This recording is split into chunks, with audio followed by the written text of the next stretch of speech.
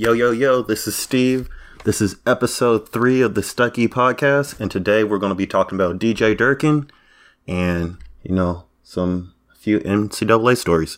So, without further ado, play the intro.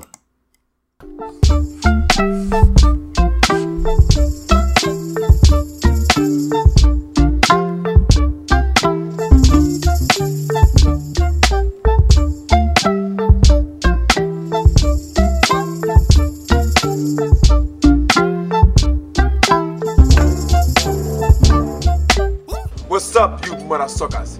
Get jiggy with us. You know why? Because we're stuck on the island.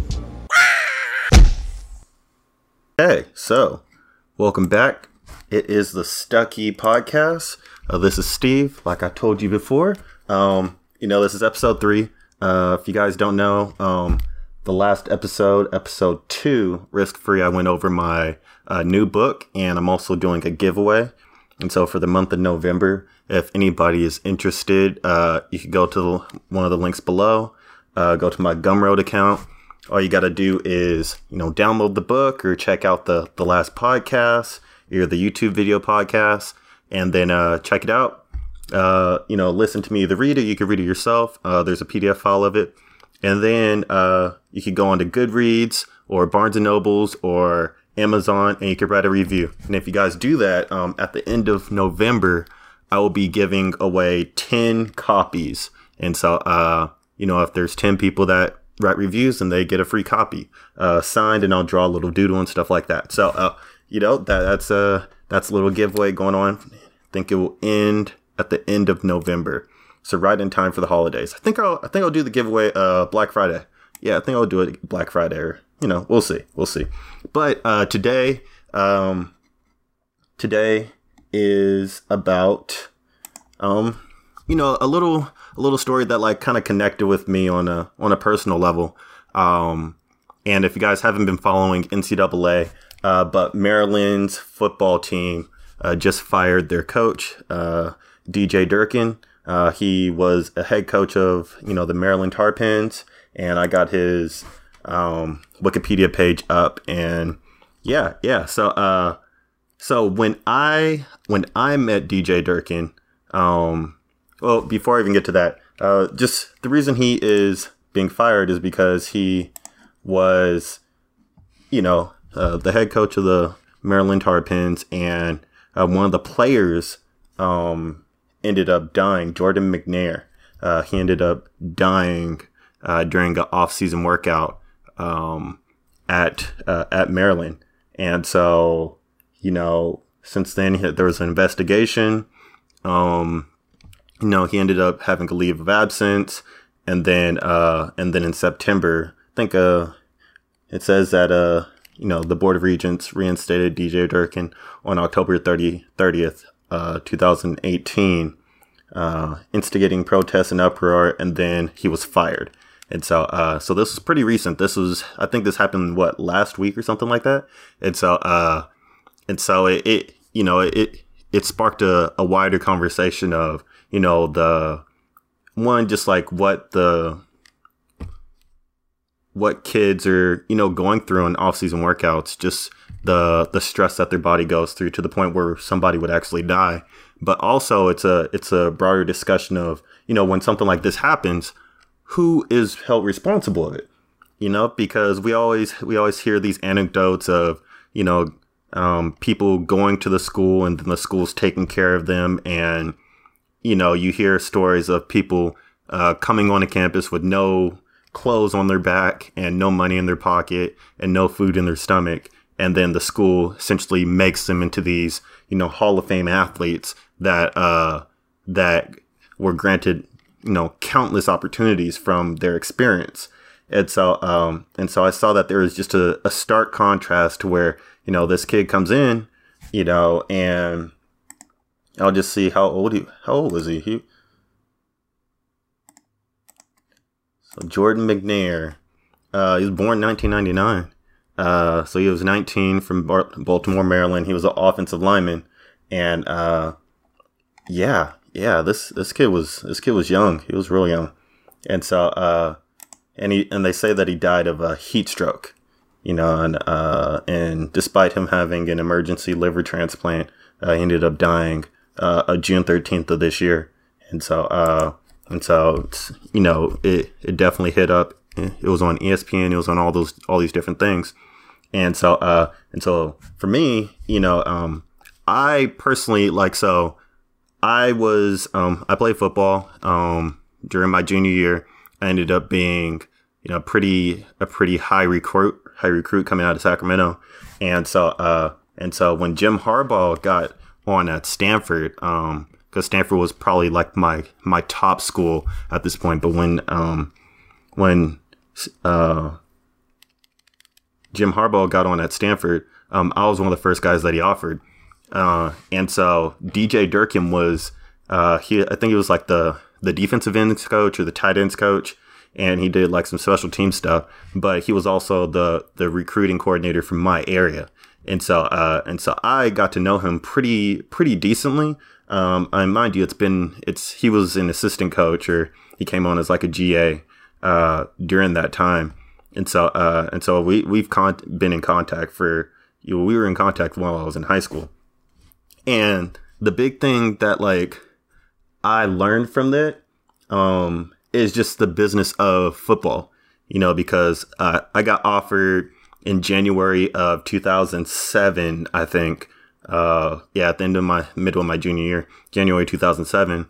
And then from there, like you learn, you get a glimpse of kind of the business of it, to the point where, going into my senior year, I ended up decommitting from them because I just didn't, I kind of felt like I wasn't necessarily wanted, or you could tell that like after a while, they want to move to other guys.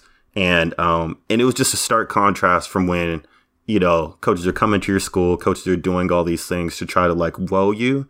And then once they get you, then they're off to the new person and to the next recruit and all these different things. And so since nothing was set in stone, I was like, I don't feel comfortable, playing for Jim Harbaugh and, being a part of a staff that didn't really make me feel like I was wanted as much as I wanted them, especially as a junior or going into my senior year, and so I ended up decommitting, through an article that I wrote. So I didn't even like let them know I wasn't going to go there, directly. I just told, I think it was like scout.com or like rivals.com that I was going to pursue other options. And, as much as like, as I think back at it, like maybe it wasn't the right choice, but, for me overall, I felt like, if I were to get injured or something like that, I didn't want them to like try to screw me over in any sort of way, and maybe that was just me being, a little insecure or whatever, but I guess I was able to foreshadow, a little bit of the things that I was going to go through anyway, to the point where I was like, okay, regardless of where I'm at football wise, is this a place that like I would want to live at? Is this a place that I would want to be at? And ultimately, I ended up going to Hawaii for, interesting reasons, to make a long story short. But when I was injured, the best place to be at is at a vacation spot, to where you get to relax and you get to recover, and, both physically and mentally, like those things kind of intersect together. And so when this whole thing happened with DJ Durkin and Maryland, I was like, dang, because you hear about all these different stories of, guys, dying on the field, from taking Red Bulls and all that stuff. But to see, like off-season workouts, this guy freaking passes out like that's, and then the culpability of how there's like, who's responsible for that, And for me, like I played for University of Hawaii, and then I played for Oregon State, and, we had fall camp, we had off-season workouts, all those things, to the point where like we couldn't go home if we wanted to. We had to be on campus for, either like, most of the summer, or at least half of the summer. For Hawaii, we had to be there for either the first or the second session. Mainly the first. They didn't want us taking like second session because it went into fall camp. But at Oregon State, we had to stay there. We only got 1 week before summer training, and then a week before fall camp. to even like do anything or have actual summer. And so those off-season training things are like really a big deal because, you know, that's what sets you up for the fall. You know, it gets you in shape. It allows you to get, you know, the winter weight off and all that stuff.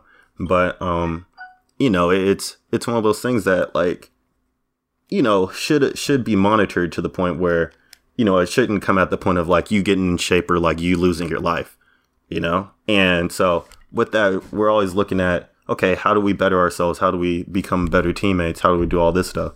And then when somebody dies, it's like, dude, you know, like, what are we really doing right now? Because if it gets to the point where, you know, somebody's literally willing to sacrifice their life to, you know, win a game or, you know, win a certain spot, you realize how little we end up like valuing ourselves in the grand scheme of things. Because at the end of the day, you know, there's somebody who's going to step up to the plate. And at the end of the day, you know, there's somebody you're replaceable at that point. And so with all that being said, you look at the situation and you're like, okay, you know, like somebody like ended up having heat stroke and all those different things. And for him, he's probably just trying to push through all that stuff. But in reality, like, he's actually dying. And so to see all this stuff and to see like how like McNair's condition escalated from like him being probably short-winded and really, really hot to ultimately losing his life, you have to ask yourself like, okay, when all that bad stuff happened, when he was in the hospital, when he was doing all these things, who's responsible when it goes bad?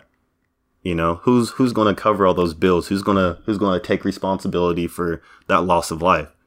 You know, because when I ended up having hip surgery, and when I first had my first hip surgery, it took me probably like 2 months to actually 2-3 months to actually get the okay to actually get the surgery. Because mind you, the team surgeon or like the team doctor was the only person that did the surgery. And it was up to him whether I was actually going to get that surgery or just rehab. So I ended up rehabbing for like 3 months. And then all that, after doing MRIs and all that stuff, like nothing was getting better and was actually getting worse, to the point where I finally got a second opinion and a third opinion. And then it kind of made him actually make a decision. After that, they opened me up and it was a lot worse than it actually was, to the point where it's like, okay, dude, like, you know, with all this technology, with all these like state of the art things that you claim to have, how are you going to miss something? How are you going to miss a diagnosis that, you know, Kaiser Permanente is getting or that other opinions are getting? And, you know, if that was the case, you know, I could have went someplace else. You know, if you're going to sell me on the whole fact that I need to trust you and like you guys are, you know, like top of the line, you guys get people ready for the NFL and all this stuff. But, you know, I get injured and then you're just going to deny me, you know, the access to things that, you know, are necessary for me. It's like, dude, like what, like who do I really trust at that point? You know, being vulnerable, being, you know, I think I was 19 at the point, like, and God forbid you get parents that don't really understand the situation. Like, I thank God that like my dad was very proactive in all the stuff that I was doing as an athlete, because, you know, he was guiding me along the line. He was telling me when to do things, you know, to the point where, you know, I remember before I had my second surgery, you know, he was like, dude, if you're in pain, you know, like just walk off the field. Like, you don't have to do this, you know, because they have to honor that. And so I remember just after a practice, you know, like my mess was still hurting and I literally just checked myself out. I was like, I can't do this anymore. You know, like I'm in so much more pain than like I need to be. And it's not even about like pushing through anything. It's literally like, I feel like I'm causing my body more harm than I need to, you know, just to win a starting job and stuff like that.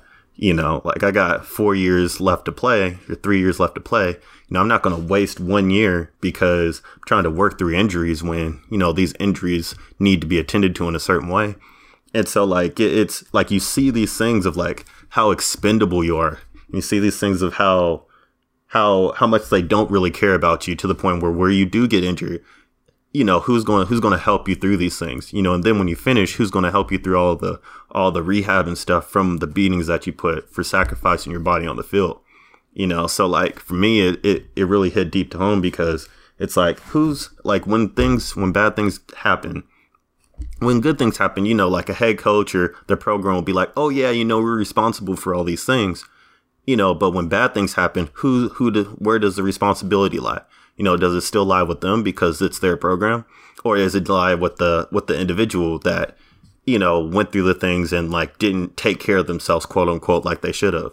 Or, like, does it rely with the physicians or the trainers or the strength and conditioning coaches? Does it lie with any of those people that, see them day in, day out and control their regimen to the point where, they can't pick a class or they can't sleep at certain times because their schedule doesn't allow for it, and it really comes down to those things, the basic necessities of like what, a student is supposed to go through, like the freedom of being a student. And so, we could talk about all these different things, or, the pay for play and all that stuff, but it really comes down to, it's more about the well-being of these guys going into these sports, going into this whole situation, to where, the last thing a parent wants to do, the last thing a person wants to do is go into a situation, go into a program where they're actually risking their life on it. Like, mind you, it's not even the military. Like it's a sport. It's something, it's entertainment. And so if you're not even getting paid, you're not getting benefits, you're not getting any of these things, like it's the way it works is you get injured, you go straight to the doctor, they check you out. There's no real documentation that happens. There's like a chart sheet, but like it's not really that big of a deal. You get sprained ankles, you get sprained fingers. You're always in the training room for something. And half the time you're dealing with GAs anyway, and they're liable to like burn you. They're liable to do all these things, and you just got to deal with it. It's a lot less organized than people actually think it is. It's not this state of the art like machine that is like pushing people in and pushing people out. I'll give them credit. They do, in terms of sports medicine, I do give, trainers and stuff a lot of credit, because, you go to like a general practitioner and they, tell you, okay, sprained ankle, blah, blah, you probably need to be off of it for like 2 weeks and you got to let it ice and all that stuff. Whereas a trainer, they'll tell you, a sports medicine doctor, they'll tell you like, oh, you don't need, like, you just need to dip it in some ice. You can still run, you can still do all these things, but at the end of the day, like, your job is to play, and we're going to keep you playing. So I've played with plenty of ankles. It was painful, but like, I've been able to like play with a whole lot of stuff that like I wasn't able to play with in high school. But it's a different level. But mind you, all these things aren't like, you're not leaving with like a huge chart when you finish. You're not leaving with all these different things. It's kind of up to you to like manage all that stuff for yourself. And if you don't, if you don't manage it, it kind of goes by the wayside. You got to be proactive with it. And so, there's a lot of things that like I could go on and talk about with this, but, just the whole DJ Durkin story was just, it really hit close to me, because one, I've dealt with him personally, and I kind of see how like these things kind of went by the wayside, and like, yeah, they fired him, but like, is he going to be responsible for the death? Is he going to have to pay anything? Who's going to have to pay for all these things? And then they're going to try to play it as like some sort of, please donate to the foundation that they have to stop this from happening, all these things. But in reality, like, it's a greater conversation of, the situation or the overall climate of, these types of sports, these environments. And so until people actually look at the root causes of these things, people talk about toxic masculinity and all that stuff. I mean, yeah, I guess there is, but it's one of those things of like, it's football, like it's football. It's kind of the nature of the beast at that point, so you could, it's just hyper masculinity or like aggression, all those things. It's a physical game. I understand that to a point, but it, within the context of that, like, are these guys being looked after in the proper way? And that's more of like where I come from, is that, you know, if guys aren't being looked after the proper way, then, you know, are they really safe are they really put in situations to actually succeed? Or are they just put in situations to make people money? And for me, like, as I go on and like look back at all my time and stuff and back at all the situations, take aside the success stories, you know, it always makes me think, you know, like there's a lot of problems. There's a lot of problems. And so I think that'll wrap up the podcast. You know, thank you for listening to me rant. I tried to make it shorter than normal. I think the first one was like 30 minutes. Second one was like 40 minutes. And this one is like 20. Trying to bring it down to 15, trying to have certain topics that I discuss. And yeah. So if you guys don't know, the podcast is on Stitcher. It's on Google Play. It's on Spotify. It's on SoundCloud. And it's on YouTube. And so, hit a subscribe button, or, you know, follow each one of those, you know, write a comment. Let me know how you guys think about it. Let me know what things you guys want me to talk about. And, if you guys follow me on social media and stuff, at StuckOnAnEyEland, or LND, not LAND, LND, Stuck on an Island, on Twitter and Instagram. And yeah, you know, I'll catch you guys on the flip side. Adios.